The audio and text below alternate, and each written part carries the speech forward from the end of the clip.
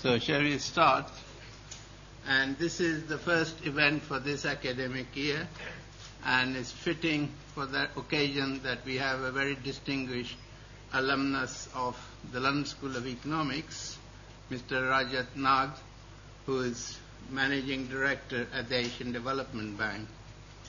Mr. Nag did his first degree in India at the Indian Institute of Technology, then went to study engineering in Saskatchewan in Canada, and then decided that he needed some training in economics, and he came to the LSE where he did MSc in economics.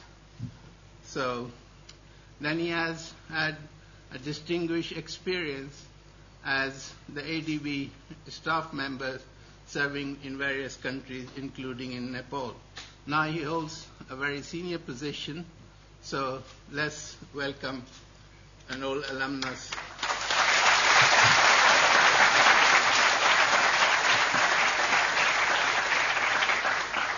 This event is also being webcast, so I also welcome for the first time people who are watching us but are not present here. So let me turn to you. Thank you very much.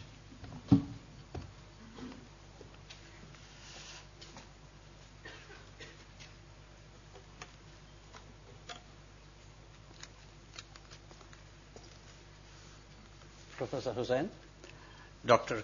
Kutumuri, distinguished members of the faculty, dear youngsters, the hope of our future, and I'm delighted that on the first week of your being here, you thought it was appropriate to spend some time here. I'm absolutely flattered.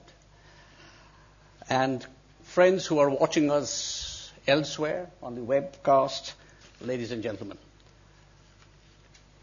thank you very much, Professor Hussain, for this opportunity and the honor for being able to speak to you tonight. It is a particular honor for me to come back to my alma mater and be with you all. I have a prepared speech, as is customary, and I understand it is available to you, and which, if my experience is any guide, you will wisely ignore. And so I thought, and I have the permission of the chair for that instead of reading that prepared speech, I will make a few observations for your consideration, for a discussion and debate, and also leave some time for some questions and answers at the end. In many ways, Asia is a success story, and we can all be very proud, very justifiably proud of our many achievements. Asians today are generally richer, healthier, better educated than they were a generation ago. And of course, strong economic growth has benefited hundreds of millions. Just to take some numbers, in 1970, 50% of the Asians were poor, and that's defined as $1 a day. By 2005, that number had come down to 19%. So that's quite a remarkable achievement. Half the population in 1970, 1 in 5 in 2005. Average life expectancy at birth in 1970 was a very, very scant 48 years. And now, in South Asia, is over 64. East Asia, of course, much higher, over 70, and Central Asia around 65. Literacy rate was about 40% in 1970, almost universal in East Asia, over 60% in South Asia, over 65% in Central Asia. So overall, I think that's a fairly good story. Fairly good story. But if I just stopped there and we all applauded ourselves and said, what a great job we have done in Asia, I would have told you only half the truth. Because the other half of the truth is that even today, about 620 million people in Asia live on less than $1 a day. 620 million is roughly about 10 times the population of UK. And about 1.6 billion people in rural Asia are without access to improved sanitation. About 700 million people do not have access to improved drinking water. 545 million people are malnourished. 100 million children are not enrolled in primary schools. And 110 million around children under 5 are underweight. I want you to think a bit about this 110 million children under 5 underweight. Not only are they underweight and everything that goes with it, they are doomed for a generation because all the development that takes place in this first 5 years of life, they have been deprived of.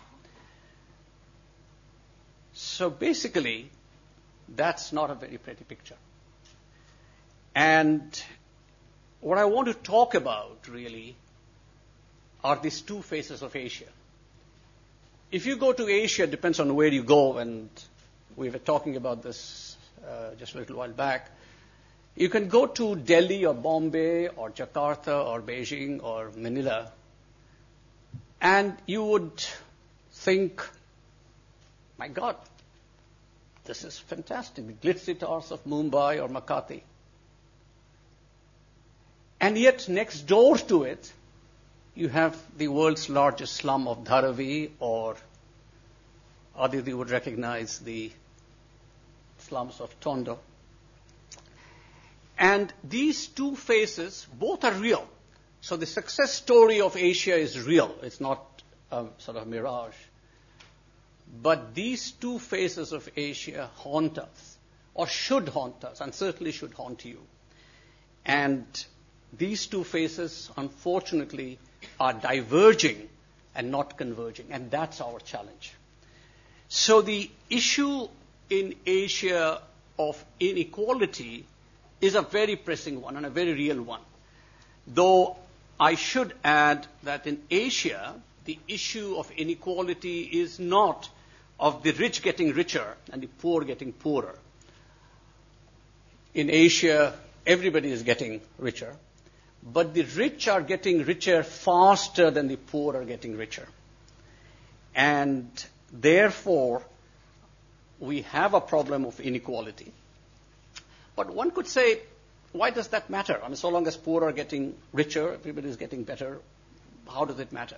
It matters because increases in inequality dampen the poverty-reducing impact of a given amount of growth. So the same amount of growth, which, as you all know, is really, in a sense, the best poverty reduction measure, has less impact on reducing poverty depending on the income distribution on which it operates.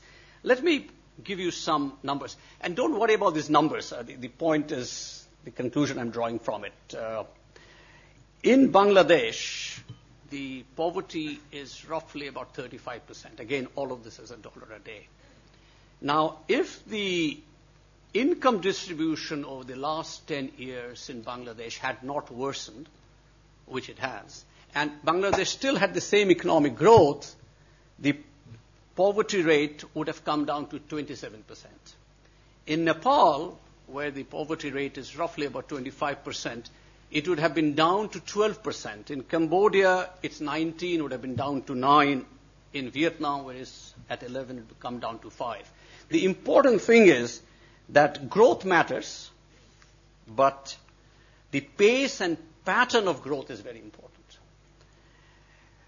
Let me share with you some results of some work that we did recently. If we take the benchmark growth rate of the average of the economic growth 2002 to 2006, and we assume a pro-poor distribution, and by pro-poor distribution we mean bottom 40% experience a consumption growth of above 5% above the mean. In 2005, the income distribution, the poverty level, which is roughly, as I said, about 18, 19%, will fall by 2020 to 1%. Remarkable achievement. So you have the same growth you have had for the last 5 years. Impose that on a more equal distribution, poverty rate would go down to about 2% by 2020. And the numbers, still huge, but the numbers would fall to about 78 million. Now, we did another simulation where we took a lower growth rate, where the growth rate was 40% lower than the benchmark. But more importantly, we assumed a pro-rich distribution. And in that, what I mean is the top 40% had consumption which grew at 5% points higher than the mean growth rate. And poverty, of course, still would fall, but it would fall to only about 10% by 2020. And you would have about 400 million people of extremely poor, $1 a day, and most of them in South Asia. So the conclusion is that elimination of extreme poverty in Asia by 2020 is not preordained. And that is something that we all, in our euphoria, in our obvious pride in Asia, tend to forget. We take it as an inexorable fact that because we have economic growth, poverty will be eliminated. It will, but it also depends on the growth trajectory and the income distribution pattern. So, what do we do? How do we stay on a high growth trajectory and ensure pro-poor distribution? That's the key thing. Let me offer a few suggestions for your consideration. These are not statements of fact. I would very much appreciate questions, challenges, debate. First, we feel is the importance of inclusive growth, not just growth, but inclusive growth. I believe very strongly that we cannot rely on growth to take care of all the ills of society. And the fallacy of the rising tide lifting all boats is that it assumes that not a single boat has a leak in the hull. And, of course, we know that that's not the case. So, growth has to be inclusive. And what does that mean? What does inclusive growth mean? We take it as meaning that the government has to focus on expanding opportunities for all, while targeting social protection intervention for the chronically poor. Now, two issues come in here. One is that we have to expand opportunities for all, but inclusive growth focuses on expanding opportunities for the less well-off through the elimination of distortions caused by market failures, policy failures, institutional failures. But also, number two, that society needs to identify the chronically poor and provide social safety nets, etc., for them. Now, these definitions are difficult, and therefore you can either make it very complicated or you can just make it simple. I just take less well-off being $2 per day and chronically poor being $1 a day. Now, one could argue whether that's the right measure or not, but I think for practitioners, the important thing is that those two are not probably too far off the mark. Inclusiveness requires the leveling of the playing field. And unfortunately, fields are hardly ever level. There are burrows in the fields, and we believe that the social policies of any society needs to counterbalance these disadvantages that some face as the result of circumstances beyond their control. And I think it is fair to say, as the numbers I cited at the beginning, that Asia has done very well in reducing extreme poverty over the last 3 decades. No question about it. But it's very important to recognize and admit that the trajectory of poverty reduction is not preordained, and therefore prudent policies for growth and distribution are very important. Now, I should mention, just for the record, that when I talk about distribution I'm not talking about income redistribution, sharing of the pie. I'm talking about equalization of opportunities. And, of course, let the consequences from that follow. I'm not talking about income redistribution measures of that nature. So that's, I think, the first challenge that Asia faces in reducing poverty is to encourage inclusive growth. The second would be what we say the infrastructure deficit. Any of you, and I know many of you have been to Asia, and one thing that strikes you is the crumbling infrastructure. And our estimates are, and it's probably a conservative estimate, that Asia needs roughly about $3 trillion over the next decade for infrastructure to be just at par with what one would consider a developed economy. $3 trillion, $300 billion a year. A huge amount, but that's a major challenge for Asia. And China is probably an exception in the sense that it has invested very heavily, and the results are there to see. India, on the other hand, has not invested adequately, and at the moment, the investment levels, which are roughly about 3 to 4% of GDP, even the Planning Commission recognizes this probably should be closer to 6. I personally think it needs to be closer to 12, but 12% of GDP, I mean. But the point is that one of the constraining features of Asian economic growth is infrastructure or lack of it. The third challenge that I think we have to face, first is inclusive growth, second is infrastructure deficit, third is institutional deficit. And in the setting of a university like this, where free speech is the most important, valued, cherished liberty that one can take, let me talk about corruption. I think one of the biggest challenges Asia faces is the big C word, is the cancer on society, and we have to face it squarely. But I think it would also be a mistake and short-sighted if we only focused on corruption and lectured people from the hilltop and hectored people from the hilltop. I think it's very important to think of governance in a broad sense, talk about the rule of law, talk about predictability of the legal framework, talk about the judicial system, but none of this will really come to pass without societies and governments in Asia recognize and deal with the whole issue of corruption. I mean, it's a major issue. It's not the only issue, but certainly something we cannot and must not shy away from. Fourth, the environment. Again, I think it's fair to say and to admit that we've pretty well messed up the environment in Asia. And those of us who live there know it, feel it, and we feel it even more when we come to a beautiful place like London. Now, those of you who live in London may sort of think, what am I talking about? But believe me, trust me.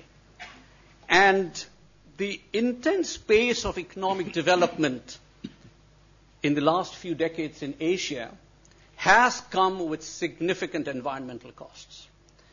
And not the least of which, of course, is the region's growing contribution to greenhouse gas emissions and climate change.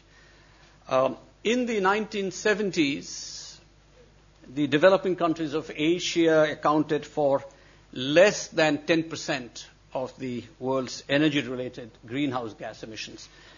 Today, that figure is close to 27%. And China has now the dubious distinction of having exceeded the US as the world's #1 greenhouse gas emitter. By 2030, this figure of 27% now will go up to a staggering 42% of the world's greenhouse gas emissions. And it's obviously a big challenge. It's a challenge for the world. It's a challenge for Asia. And, of course, global warming and the serious detrimental effects of climate change pose a major risk for all of us and our future generations. And here I would like to, again, just for the sake of discussion, put a thought. There's a lot of debate on absolute versus per capita carbon footprint, absolute versus per capita greenhouse emissions. And those of us who live in Asia feel very strongly about this per capita issue. It's an understandable issue. I can understand why policymakers in Asia feel that way. But I also have to say that at the end of the day, it doesn't matter. It doesn't matter whether you take it as a per capita or not. The problem is Asia contributes a huge amount of greenhouse emissions, and I think the international community has to come together. This debate about I'm polluting but not polluting as much on a per capita, which is very understandable coming from us in Asia, when the rest of the world has developed and developed at a cost, I think at the end of the day is probably not a very productive debate. But I think the Western world has to be sensitive to why Asia feels that way. And therefore, in the discussions on climate change and environment issues, I think there has to be a lot of wisdom on both sides. I think Asia has to recognize that arguing on a per capita basis is not enough, and I think the rest of the world must feel that they might have to go more than halfway. But anyways, that's a challenge. That's a challenge for all of us. And the final suggestion I have for you is regional cooperation and integration. I believe that if Asia is to claim its place in the family of nations, it has to be more integrated. Asia's economies are increasingly vital to each other and to the world. Asia's output today roughly equals that of Europe or North America, and may well become 50% larger than theirs by the year 2020 in terms of purchasing power parity. And the challenge for a prosperous and interdependent Asia is to strengthen and spread the benefits of regional cooperation while playing a substantial constructive role in global economic leadership. As Asia's economies have grown larger and more complex, they have also become more integrated through trade, direct investments, financial flows, and other forms of economic and social exchange. But Asia is still not as integrated. Asia is still not as one family as it needs to be. And I believe that regional cooperation is particularly essential when it comes to regional public goods, including epidemics, natural disasters, and environmental degradation. Eventually, and I'm not sure if it will happen in my lifetime, I certainly hope it will happen in yours, that Asian economies will have a single market with common regulations, a common currency, substantial freedom of movement for workers. But if one thing we in Asia are, we are pragmatic. And the immediate policy challenges, therefore, for us, while having a long-term vision of one Asia, requires a pragmatic, multi-track, multi-speed initiatives that will show early step-by-step results. And you're seeing that. You're seeing that in ASEAN. You're seeing that in Greater Mekong sub-region. You're seeing that in bilateral trade and multilateral trade arrangements. Ultimately, of course, hopefully Doha, but till that happens, the regional free trade agreements, I think all are evidence of the beginnings of a strong, prosperous, outward-looking Asian economic community. But it's very important that I make the point that we in Asia feel that it has to be open regionalism. It is not fortress Asia. We're not talking about keeping the outside world away. If there's one thing we know in Asia is how important globalization is. We're prospered because of the access to the global world. We're prospered because of trade. And I think it is very important that that open regionalism in which all can come together remains a philosophy and a value system that we cherish. It would be surprising if I said anything else other than that I believe very strongly that Asia has a bright future, a very bright future. But there are major challenges to be overcome. These challenges, of course, are also opportunities. And the worst thing that we can do in Asia is to kid ourselves based on our success and bask in its glory. But to say, yes, we have done a great job. I think the last 30 years have been a great period of success in Asia. But major challenges remain, as I mentioned. The challenges are by no means small, but if the performance of the past 3 decades are to be an indication, I strongly believe that Asia will be able to rise to those challenges. There are a number of policy choices, of course, which can only be made at the national level. But there is an equally pressing need to act in a cooperative and coordinated way to address these challenges, to realize the dream that we all have for the region, which is a region free of poverty. Thank you very much.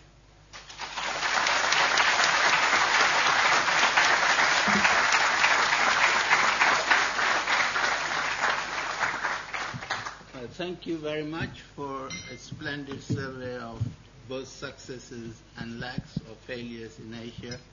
So now the floor is open for questions and comments. Okay.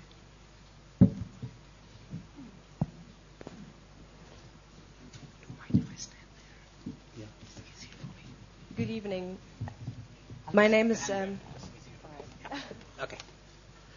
My name is Barbara Reichwein. I'm a recent graduate from LSE, and I'm now a contractor with the Overseas Development Institute.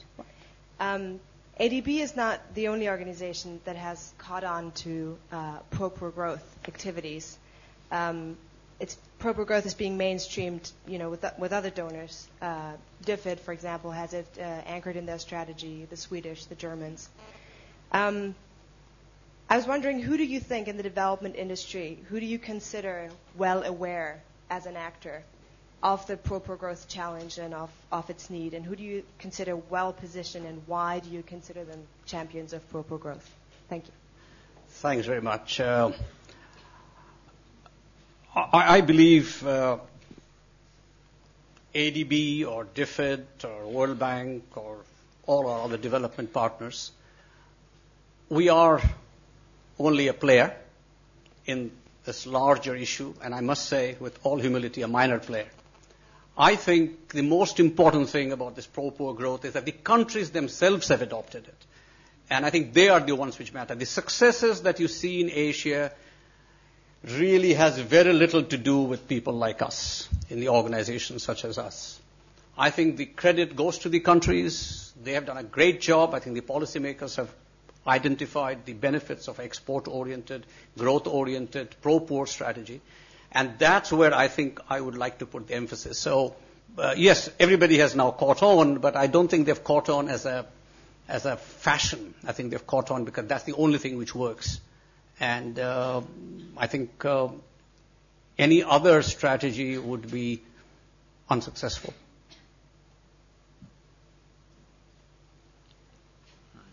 Okay, got it.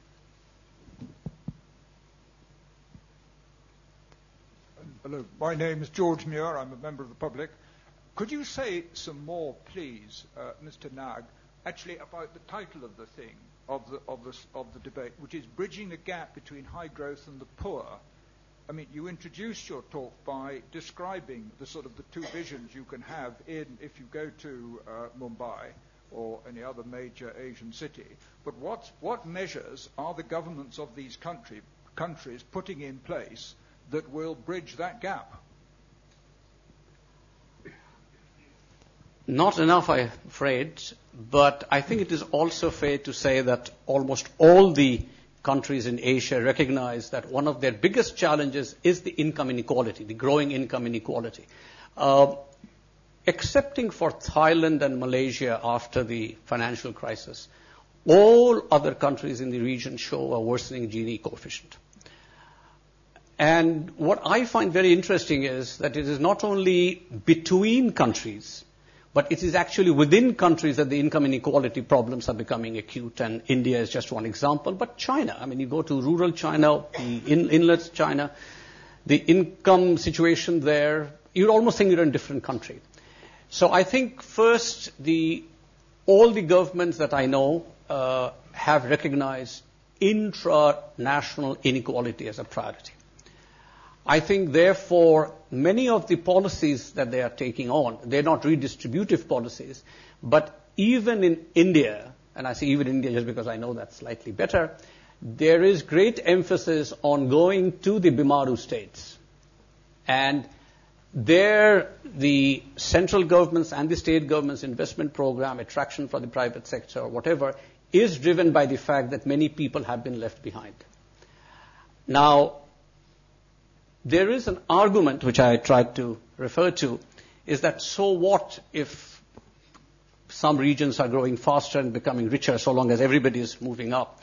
And I think the big change that I notice in the policymakers' minds is recognizing that income distribution matters. And therefore, the initial conditions are very important. So it's not just a 1% growth, but 1% growth on what income distribution. And I think they're on the right track. I think they have got major constraints. As I mentioned, of governance is one. Corruption, obviously, is one of them.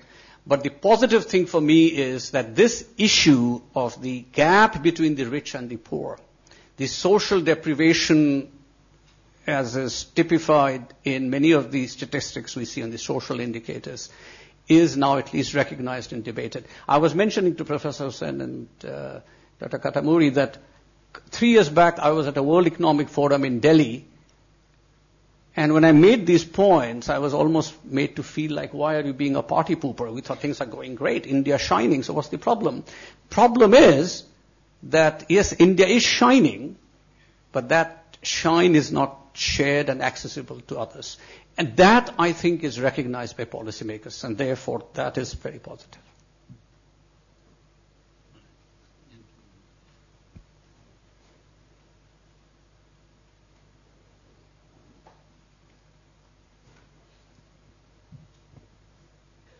My name is David Marsh.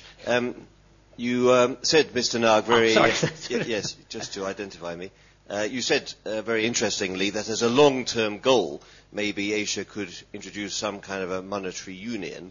Just looking at it purely with your economic hat on, looking at the experience of EMU in Europe up to now, where there's been a bit of a mixed picture, I would say. A lot of people blame monetary union for actually increasing some inequalities in some countries because there's been quite a lot of rigidity in the economies and it hasn't really quite worked in some ways. Just looking at it purely as an economic piece of analysis, would you say the experience of Europe so far has been positive or negative to this long-term aspiration that you hold out for Asia? Positive.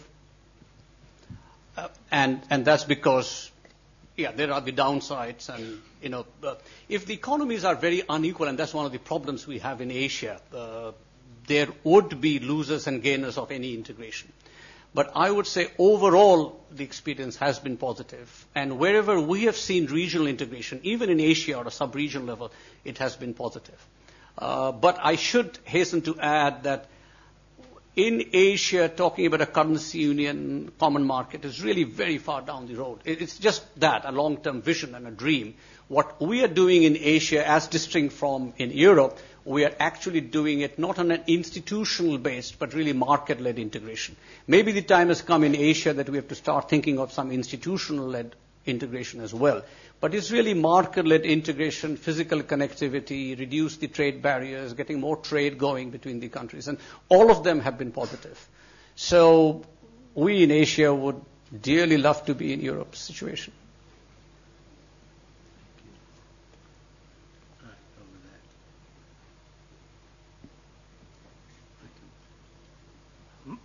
My name is Kalyan Thapa. I'm just an interested observer of Asian development. I'd like to make a comment on India and one of its more impoverished neighbors. And I'd love to hear your comment on this. Now, if you take India, clearly the regional power, a high-growth economy, aspiring superpower, and you take Nepal, impoverished, emerging after 10 years of civil strife, where economic growth, I think in the last decade has been perhaps 2 to 3% at best. But on the other hand, if you look at some of the other indicators of human development, take, for example, the UN Millennium Development Goals. You look at India and Nepal, Nepal seems to be making much more progress in attaining some of these goals. For example, child mortality, infant mortality, maternal mortality. Nepal is, in fact, almost close to attaining its goals, whereas India is lagging far behind. My question to you is this lack of political will? Surely it's not lack of resources. Yes, some social indicators in India are actually worse than sub-Saharan Africa, and maternal mortality is one of them. I think it's probably not only a question of resources, it is a question of political will. That's one factor. But I think it will be too simplistic if I just said political will. I think the situation in India is very complex. The political structure, the economic structure, the resource base. But that's no excuse. I think what that means is that the government, both at the center and at the state, have additional responsibility to get more resource transfers to some of these places. And yes, Nepal has done well on some of the social indicators. But when you've got a country of the complexity of India and the size, I think it's also important to recognize that some of them, which are basically state subjects, become much more difficult. But that's a major challenge for the Indian policymakers, that you have got a very divergent India and a Bharat. And I think that is something that policymakers cannot and must not ignore. I feel that they recognize, and they recognize the political cost of ignoring it too. And the last elections were, I think, testament to that. Okay, I'll come to you. Shyam Chaidani is my name. I work in the environmental field in India. I'm glad that you mentioned greenhouse emissions, but that is surely the environment problems as seen from the West. I would say India, from an environmental point of view, and I think the rest of Asia is not India shining, it's India destroying. The forests, which are irreplaceable with biodiversity, are being cut. Our cities, one by one, are being destroyed and replaced by concrete monstrosities. Our countryside is being ravaged. Our heritage is being raped. Very sadly, the World Bank very often pleads for relaxation of environmental regulations and requirements. And perhaps you might care to mention all this, or the ADB to take account of all these other very major, irreversible environmental issues. If the biodiverse forest is cut, you can't replace it in 10,000 years. A heritage building is gone forever. City being overbuilt, 200 years to rectify. And I would appeal to the Asian Development Bank to recognize this, and would be grateful for your comments. First of all, I think what you say is very true, so we recognize this as a problem. But the issue is sort of, it's not an either or. I think, I have been through many debates in India and many other places where you basically come up with a situation that you must not build a hydropower station because of the issues that you've mentioned. So then the issue is, then shall we build a coal-fired plant? Of course, you can't build a coal-fired plant because of the greenhouse gas emissions. So then should we go nuclear? Of course, horror of horrors, of course you can't go nuclear. Then should we turn off the lights? And no, of course you can't, because then you can't have development. So my point is that we cannot take a unidimensional solution to a multidimensional problem. It's very complex, and the points you have made, I think, are very relevant, very valid, something we all wrestle with. But I don't think the answer to that will be, don't do this, because I think the question is, what else would you do? Therefore, the environmental guidelines, I think, must be sacrosanct. I think, we certainly try not to ask for any exemptions for environmental guidelines. India actually has one of the best environmental guidelines. It's the question of implementation. It's the question of imposing the discipline that is needed. But I think it would be unfair of me if I took the easy way out and said, yes, that's right, therefore we shouldn't have this development or that. That would be a very easy solution, accepting it doesn't work. Development is one about very complex trade-offs. and something that policymakers, you and I as citizens, have to face and deal with.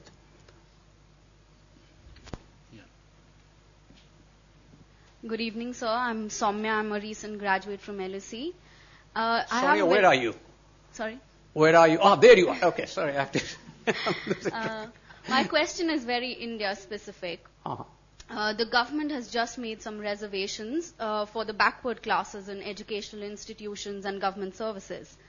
I was wondering if I could get your opinion on it, whether you term this as inclusive growth, and if it is, how far will it go in reducing inequality and poverty, and whether it's just a political gimmick to capture vote banks. If you could give me your opinion on that. Thank you.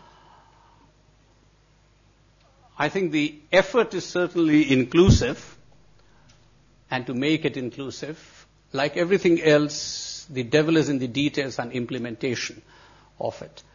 I believe that it is appropriate for society to take care of and pay special attention to those who are disadvantaged, but I think we've got to be very honest about it. I'm not sure if the disadvantaged phenomenon transcends generations. So if the child of a disadvantaged parent is not disadvantaged, then I think we should find a way that society recognizes that. I think one of the issues that we have in India is that the benefits out of these affirmative actions, which I strongly support and I think make sense, in implementation is not necessarily going to the ones who deserve it or need it, but is actually going to those who are already advantaged.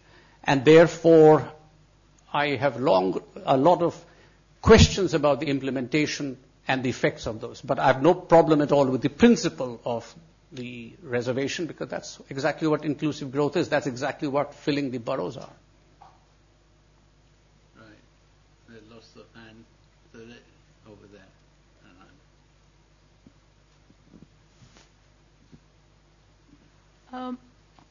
My name's Aisha, and I'm a third-year BSc Economics student at LSE. Thank you for coming here.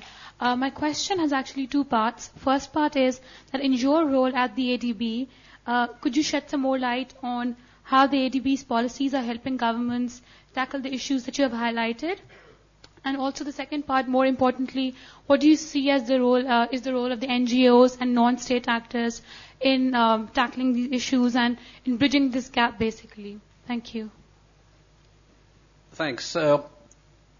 First, we have several what we call safeguard policies, be it on environment, be it on indigenous people, be it on resettlement, be it on gender, be it on governance.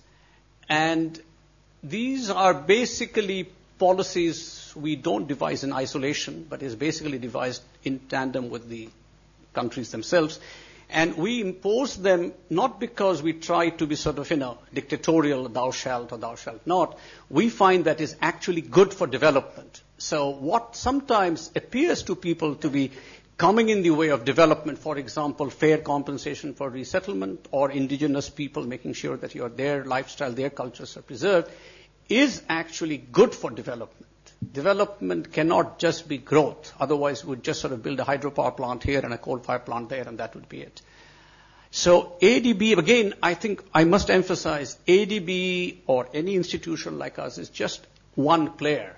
The important thing is the countries themselves, the governments themselves. But we certainly impose or want to make sure that our policies are enforced, which are really good practices of governance in a broad sense.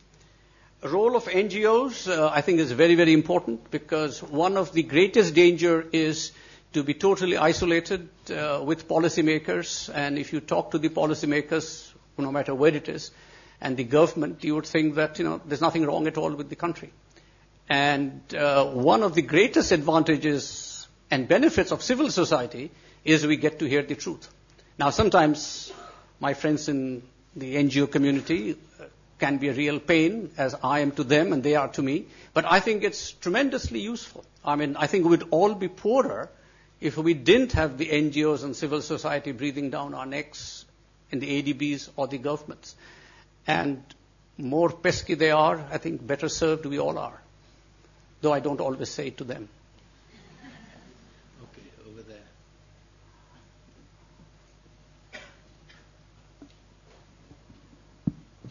So my name is Amitabh Bhattacharya. I'm based in Kolkata. I'm here in LSE for a 3-month course. I've been working with the pro-poor and for the poor. So my question to you is, you talked about the corruption inclusive growth. How do you rate ADB's or DFID's role in India in reducing corruption or inclusive growth while creating livelihood for the poor? Again, repeating a point which I think is very important. Maybe you give much more importance to ADB or DFID than I do, because I consider myself as one participant in this development process. Having said that, I think our role of fighting corruption or better governance is not lecturing from the hilltop. It's very easy for me to go to Calcutta and talk to Buddhadev Babu and say how terrible things are. But he has to govern, he has to deliver, he has to balance all these competing interests. So what I believe very strongly is that we talk behind closed doors, we raise these issues, and I have done this with many leaders in which you have to sit across the table and tell him that his problem is not anything else but his brother-in-law who happens to be running this particular state enterprise. Not an easy thing to say when you know that, brother-in-laws have a major role in one's lives. But I think we have influence if we use it in that sense. Lecturing from the hilltop may be politically appealing or even satisfying, but doesn't really work. So I think DFID, ADB, we have a very important role to bring these issues to the table. But I think it's also important we do it discreetly and not very publicly. It doesn't work. Okay, over there. In front. A very good evening. Thank you for such an enlightening lecture. I am here on a leadership course. We are talking of high growth and inclusiveness. And what worries me that in spite of a high growth, the growth in agriculture is dismal. In fact, it is scary. And I would like to know why and how this can be turned around. And if there is a high growth, in fact, in the services sector, there has been almost a 300% growth. So why is the manufacturing sector lagging behind and agriculture is going down? So what could be done to include that? Because inclusiveness, when India's population, 80% is in the rural areas, so inclusiveness would be take the agriculture first and make a turnaround. I would like your views on this. Thank you. Well, since you're in the leadership program, I'm sure you'll be in the leadership position to do these things. I can only give you some suggestions. I think, again, things are very complex. In India, compared to in China, in India, the growth came really from the service sector. And I think it would have been very difficult and actually probably unwise for Indian leadership and policymakers if they ignored that, because that is what India is very good at, ITs, technology, knowledge-based. But I think if you do not create employment, and that's something I didn't get into, though in my lecture it is there, which is talking about the demographics, whether it's a curse or a dividend. And one major issue really is creating employment, and therefore manufacturing sector is very important. And China did that. China's economic growth model was based on growth of manufacturing, low-cost exports, which sort of created those jobs. I think not only in India, I think in many countries in Asia, and we are very much party to that blame, is I think we somehow in the strive for growth, we started to ignore agriculture and the rural employment that it generates. And one of the things that I think we all did take our eyes off the ball, whether it was in agricultural research or adequate investments in infrastructure for the agriculture, such as irrigation or rural roads, with the result, not only do you have a supply problem on agriculture, you have a major problem of not enough employment in the agriculture sector. So I think we might have to sacrifice some growth overall to be able to focus on where the rural employments will be generated. It won't be easy. It will basically mean that you will have to focus more on the agriculture hinterlands of India rather than Gurgaon, which is very tempting to do. But I think policymakers have failed to recognize that the rural development, be it in China or be it in India, is ultimately going to be the major driver for growth. and the policies have to recognize that. Okay, over there,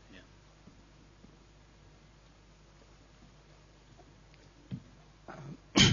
I'm Gautam from India on a course on leadership and excellence. Of course, the liberalization of economies and coming of MNCs has led to high growth in economies.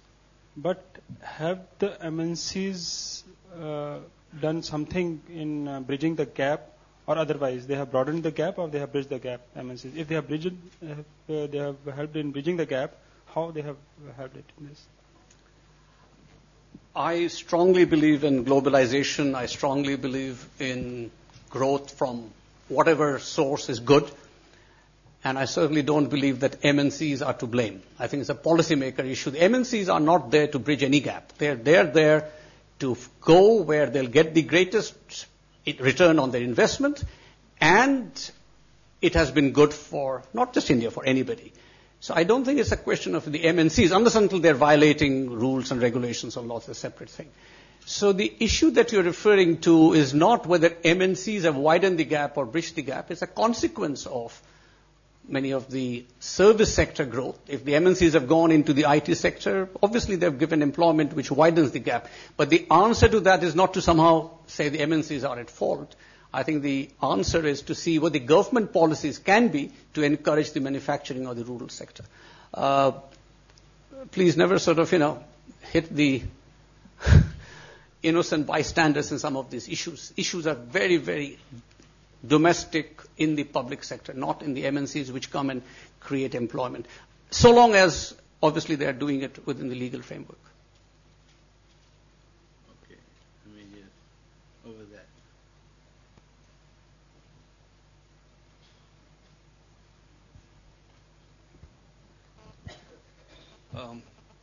Thank you very much for the lecture.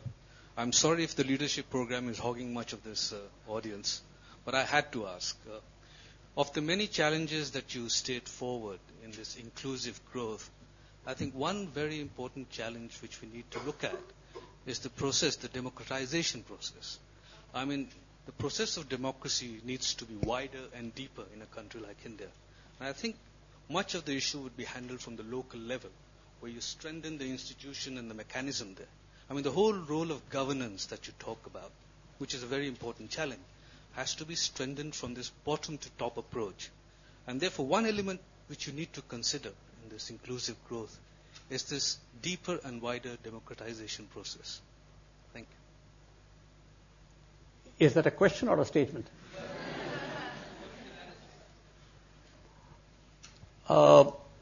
I certainly believe that decentralization is important. And I think getting closer to these people is always very good because they know what's good for them. But having said that, and I'm not getting into the democracy, non-democracy issue, I'm talking more about people power and getting where people know.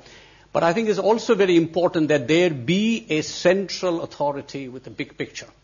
And I know of countries where decentralization has been good, but beyond a point, decentralization also leads to balkanization. Decentralization leads to greater corruption. So it's a balancing act again. So I don't think we should just say that deeper or broader decentralization is the answer. I think you cannot rule things from the center, but at the same time, you cannot abdicate the role of the center. So you've got to have that balancing act. Okay, so let me come down to earth over there. Yeah, go ahead. The gentleman. Hi, I'm a master's student of history, just joined this year. I wonder if you could comment on the political and social consequences of economic modernization. I'll talk about China because that's what I don't really know the case of India very well. In the past 15 or 20 years, there have been 100 million urban migrants to the cities in China. They're disenfranchised. Their livelihoods are based on the economic growth of the past few years. If that were to end in, say, a financial meltdown or something, they would not have a livelihood. And I'm not saying that that would occur, but I'm wondering if you could comment to the political ramifications of this growth. Thanks very much for raising it. It's a very important point and a very serious issue. And I think policymakers have to recognize that unbridled growth has these consequences. But that, to me, is not so much a failure of the principle as the implementation of it. As a matter of fact, I would go as far as to argue that lack of economic development probably has many more aspects of human rights violations than economic development does. But this, I'm not at all exonerating or excusing the 100 million urban migrants that you're talking about. But what I'm saying is that if you did not have economic growth, whether it was in China or India, the impacts of poverty would be much, much more severe. The ultimate degradation of the human condition in poverty is certainly not very pretty. So my feeling is that we have to go for economic growth. It has to be inclusive, but it also means that the policies which are implemented have to recognize some of these fundamental rights. And this is where the policies that I talked about of ADB on the social safeguards, on the environmental safeguards are very important. And there, I think one has to recognize that it is the governments, and this is the institutional deficit I'm talking about, which have to recognize it. It is not, the solution is not to say, therefore, you shouldn't have the growth or the industrialization. It's the question of whether civil society, to the extent that's possible in some countries more than others, have to make sure that, those are more equitable and fair. But the point you raise is a very, very important and difficult one. And there maybe the countries such as India probably have an edge because the process of the political process probably enables some of these issues to surface better than in some other places. Okay, over there and then I come. You mentioned that the Gini coefficient is showing increasing inequality across Asia. And in the West, we hear so much about China and about India. I was wondering if you could offer some thoughts on inequality, poverty, and development in the rest of Asia, and what the situation is in, say, the Central Asian countries and other countries in the region. Very similar, excepting for Thailand and Malaysia. Philippines, for example, increasing inequality. The issue is, I think the governments have, for considerable amount of time in the 70s and 80s, somehow felt so long as everybody is better off, the inequalities doesn't matter. And I think what is very important is that there is now a recognition based on the work that we and others have done that inequalities matters not just as a moral sense. I mean, I'm leaving that aside for the time being. That it matters because economic growth's effect on poverty reduction is attenuated if it is operating on a more unequal distribution. And that's a major issue in Asia that I think policymakers have to recognize and work on. Right. And that's a major change because I remember in the 70s and 80s, I had a lot of difficulty in getting anybody to focus on inequality because people thought inequality meant to fight it, you have to have income distribution, and nobody wanted the sharing of the pie. What we are saying is that's not the point at all. Economic growth is the best way to reduce poverty, but the income distribution matters for the reasons that I mentioned. Okay, go ahead. Well, wait for the microphone.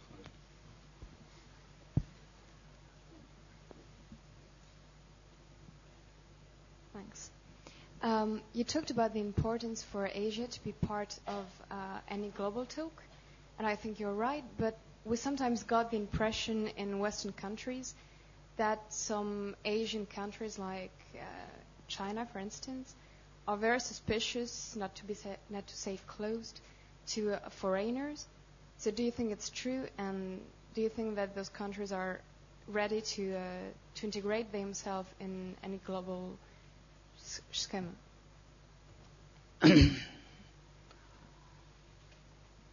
Well, I certainly wouldn't say China or India are close to foreigners. I mean, they have made their fortunes on the basis of selling to foreigners. But at the same time, I think it's only fair to let countries make their own judgments about how they will deal with the rest of the world. I think one of the problems we have in the West is we also, and now I'm putting myself in the West, we also somehow feel that there is only one prism through which things will work, and that is the Western liberal democratic thoughts. Not necessarily. You and I may believe that, but that may not necessarily be what the other society wants, and I think we just have to accept and respect that. But there has to be some fundamental core human values which I think are non-negotiable across cultures and societies and civilizations. And to that extent, I think it's very appropriate that we all talk about the same sets of values. But I also feel that in the West, we make demands of societies in Asia without understanding the context in which those demands are being made. And I disagree that that's the way to go.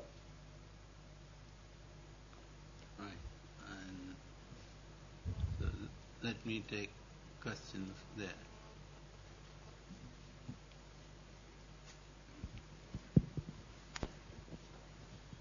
Thank you. You've spoken about ensuring that infrastructure is created appropriately. You've talked about education, and you've sort of touched on health, but really have not. Clearly, there's been a superb increase in average life expectancy in these countries. But with that will come an enormous demand for healthcare, which hitherto you have not required, because if you die in your late 40s, most illnesses aren't going to catch you. So why is it that there are differing models, and some countries, such as India, have gone for an Americanized system rather than, say, the Brazilian government, which is going to go for a public health system to copy many of the European systems?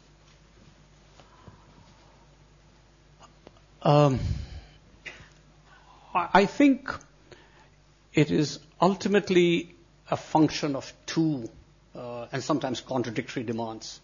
One is a recognition by, I think, all societies or almost all societies that access to health care, health services is almost like a fundamental right, irrespective of the affordability. But on the other hand, ultimately somebody has to pay.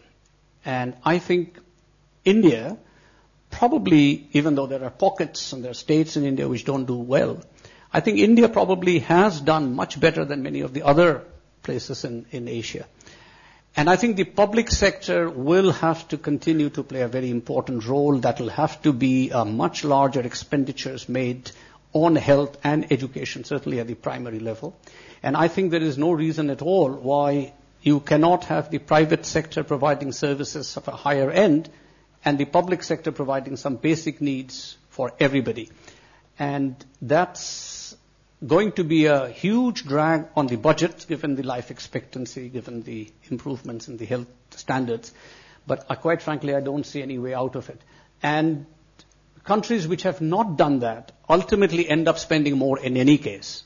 And I don't think that's sort of, they can afford to. Philippines is one case where I was mentioning that it's a very distorted situation when you have got some of the world's best healthcare facilities which are possible, available in the Philippines, including the best doctors, the best surgeons, the best caregivers. And yet you have got many people who just do not have access to that system and therefore depend on faith healers. And that I don't think is a sustainable situation. But I didn't raise it as one of the issues, but yes, you're right. This is definitely one of the most important issues. And maybe when I talked about infrastructure, I should have clarified that I am including there aspects of social infrastructure, which includes health and education, the physical part of it. Right. Okay, it's time for two questions. I'll take one from here. Hi. Do you think some of these social inequalities and hierarchical expectations in countries, in Asian countries, especially, say, India and its caste system, do you think that provides a barrier to the improvement of income distribution? And if so, how could this mentality be changed?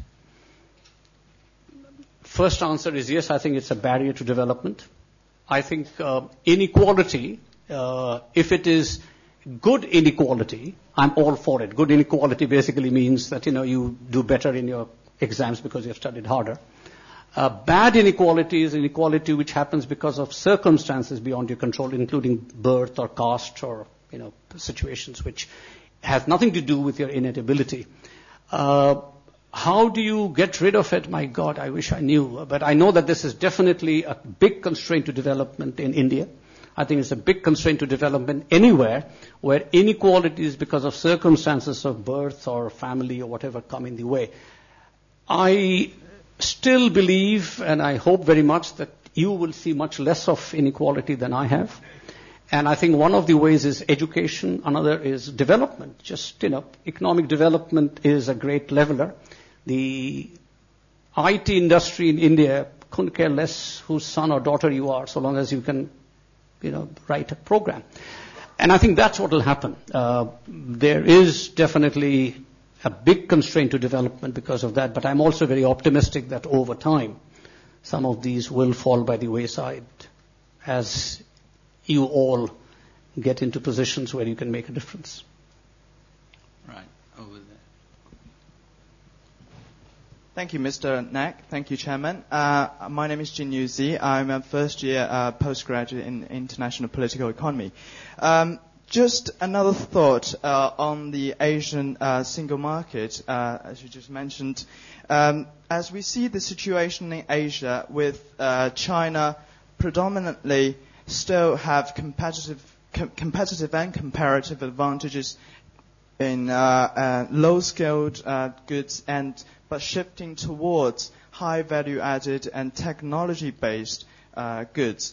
While we also see India has reaped comparative advantages in service industries, and how pragmatic the idea of having a single market in Asia, while the small nations have to compete with the two superpowers in Asia, which we don't see in Europe. And I would like you to shed more light on that. Thank you very much. I'm a great believer in the whole concept of the economic ladder. Yes, China has comparative advantage, but by very definition, it cannot have an absolute advantage. So Cambodia, Vietnam are now producing goods and services which were once produced in China, and the whole concept of the value chain added production chains works. I don't think the smaller countries are concerned about the big countries in an economic sense, so long as they have access, so long as it's fair. And this is why I think free trade is so important. And I think the economic growth story of East Asia is based on that fact. The intra-regional trade in East Asia is now 55%, which means they trade 55% of their goods amongst themselves.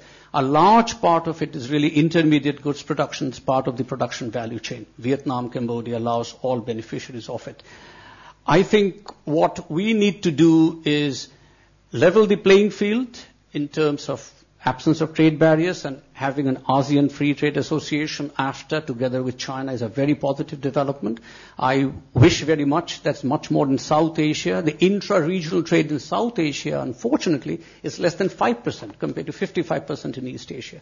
So the issue, I don't think, is a small country versus big country. It's a question of how the economic policies and the economic leveling fields are played out. And wherever it is flat and fair, the small countries have done extremely well. Just have to look at Vietnam's economic growth of 10% plus in recent years because of that. Right, okay. Over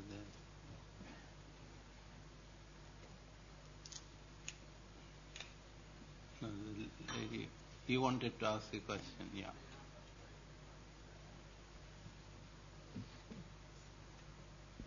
So I think that I just wanted to ask you, despite India being an IT superpower, if as a student, somebody around the world has to study IT, they won't go to the IITs or the IIMs. So my question to you is, are the world-ranked university, there is a lack of good world-ranked status universities in this region.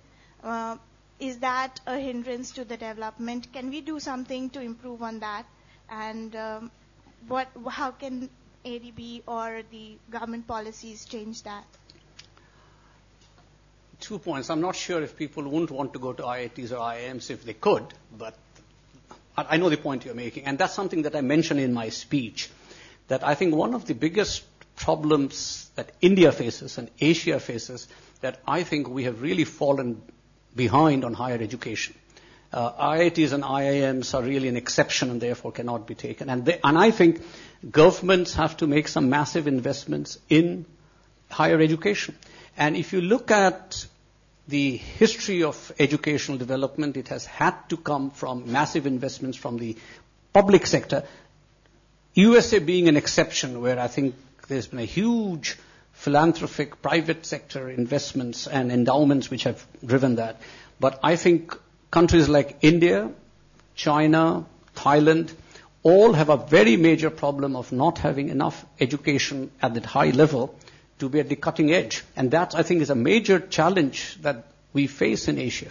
Look at students here. I mean, all of you have come here because this is the best place to come. But why can't we provide a place for you in India? And till we do that, I think this is a major challenge for all of us. Again, can ADB do something? Probably not. I mean, again, we lend $10 billion a year, which sounds huge, but it's nothing compared to the needs of the region. So I think it has to come from elsewhere. But the point you have raised is a very important one. I think the demographic bulge can easily turn to a curse in Asia, particularly in India, if we don't have higher education of that quality. India produces roughly about 250,000 engineers a year. And this is anecdotal, but it's probably not off the mark. Only 1 in 20 or 1 in 25 are really employable by international standards. And that's a very major indictment of our education system. Right, it's time for one last question, so let me... okay, are you a leader?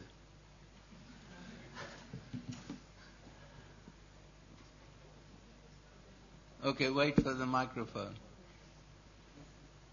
My name is Praveen, and I work with disadvantaged communities back in India, and I'm also a part of the leadership program. My question is, I mean, you talked about 620 million people being poor in Asian countries, and my concern particularly is of disabled people in that context. So around roughly 10 to 15% of that population are disabled. The Millennium Development Goals, again, the latest reports of various countries, Vietnam, including India, Nepal, and African countries, also say that disabled people are not recognized or not included in the Millennium Development Goal processes. In India, again, you would have seen that HIV, the incidence of HIV positive has been drastically brought down. It was 5.1 million last year. Now it is 2.45 million. What happened to the remaining 2.45 million? So in this context, I have one question. How does ADB look at issues of inclusive governance vis-a-vis disability, HIV/AIDS, and gender? I must confess that not just in ADB, but I think in Asia as a whole, we, much to my shame, we pay very scant attention to disability. And that's a fact. That's not an excuse, but that's a fact. Having said that, I would put the gender issue separately because that is very much a part of the mainstream issues of gender policy, gender equity. And I think a lot of progress has been made, a long way to go, but it is at least recognized as an issue that you cannot marginalize 50% of the population anywhere and hope the economies will grow or the societies will grow. But let me address the issue of disability because this is something that I have wrestled with personally and I have no answer for you because it doesn't even figure in ADB's policies. Now one can always say, well, again, ADB can't do everything, therefore it has not chosen to. But it is really something which those of us who live in Asia, I think, have to recognize as a major shortcoming of our social and political systems in which those issues are not debated or articulated. And again, as I said, this is to my shame. Right. I think every nice thing has to come to an end, and so let me colleagues that we should stop here and like to thank Mr. Nag for a very splendid talk and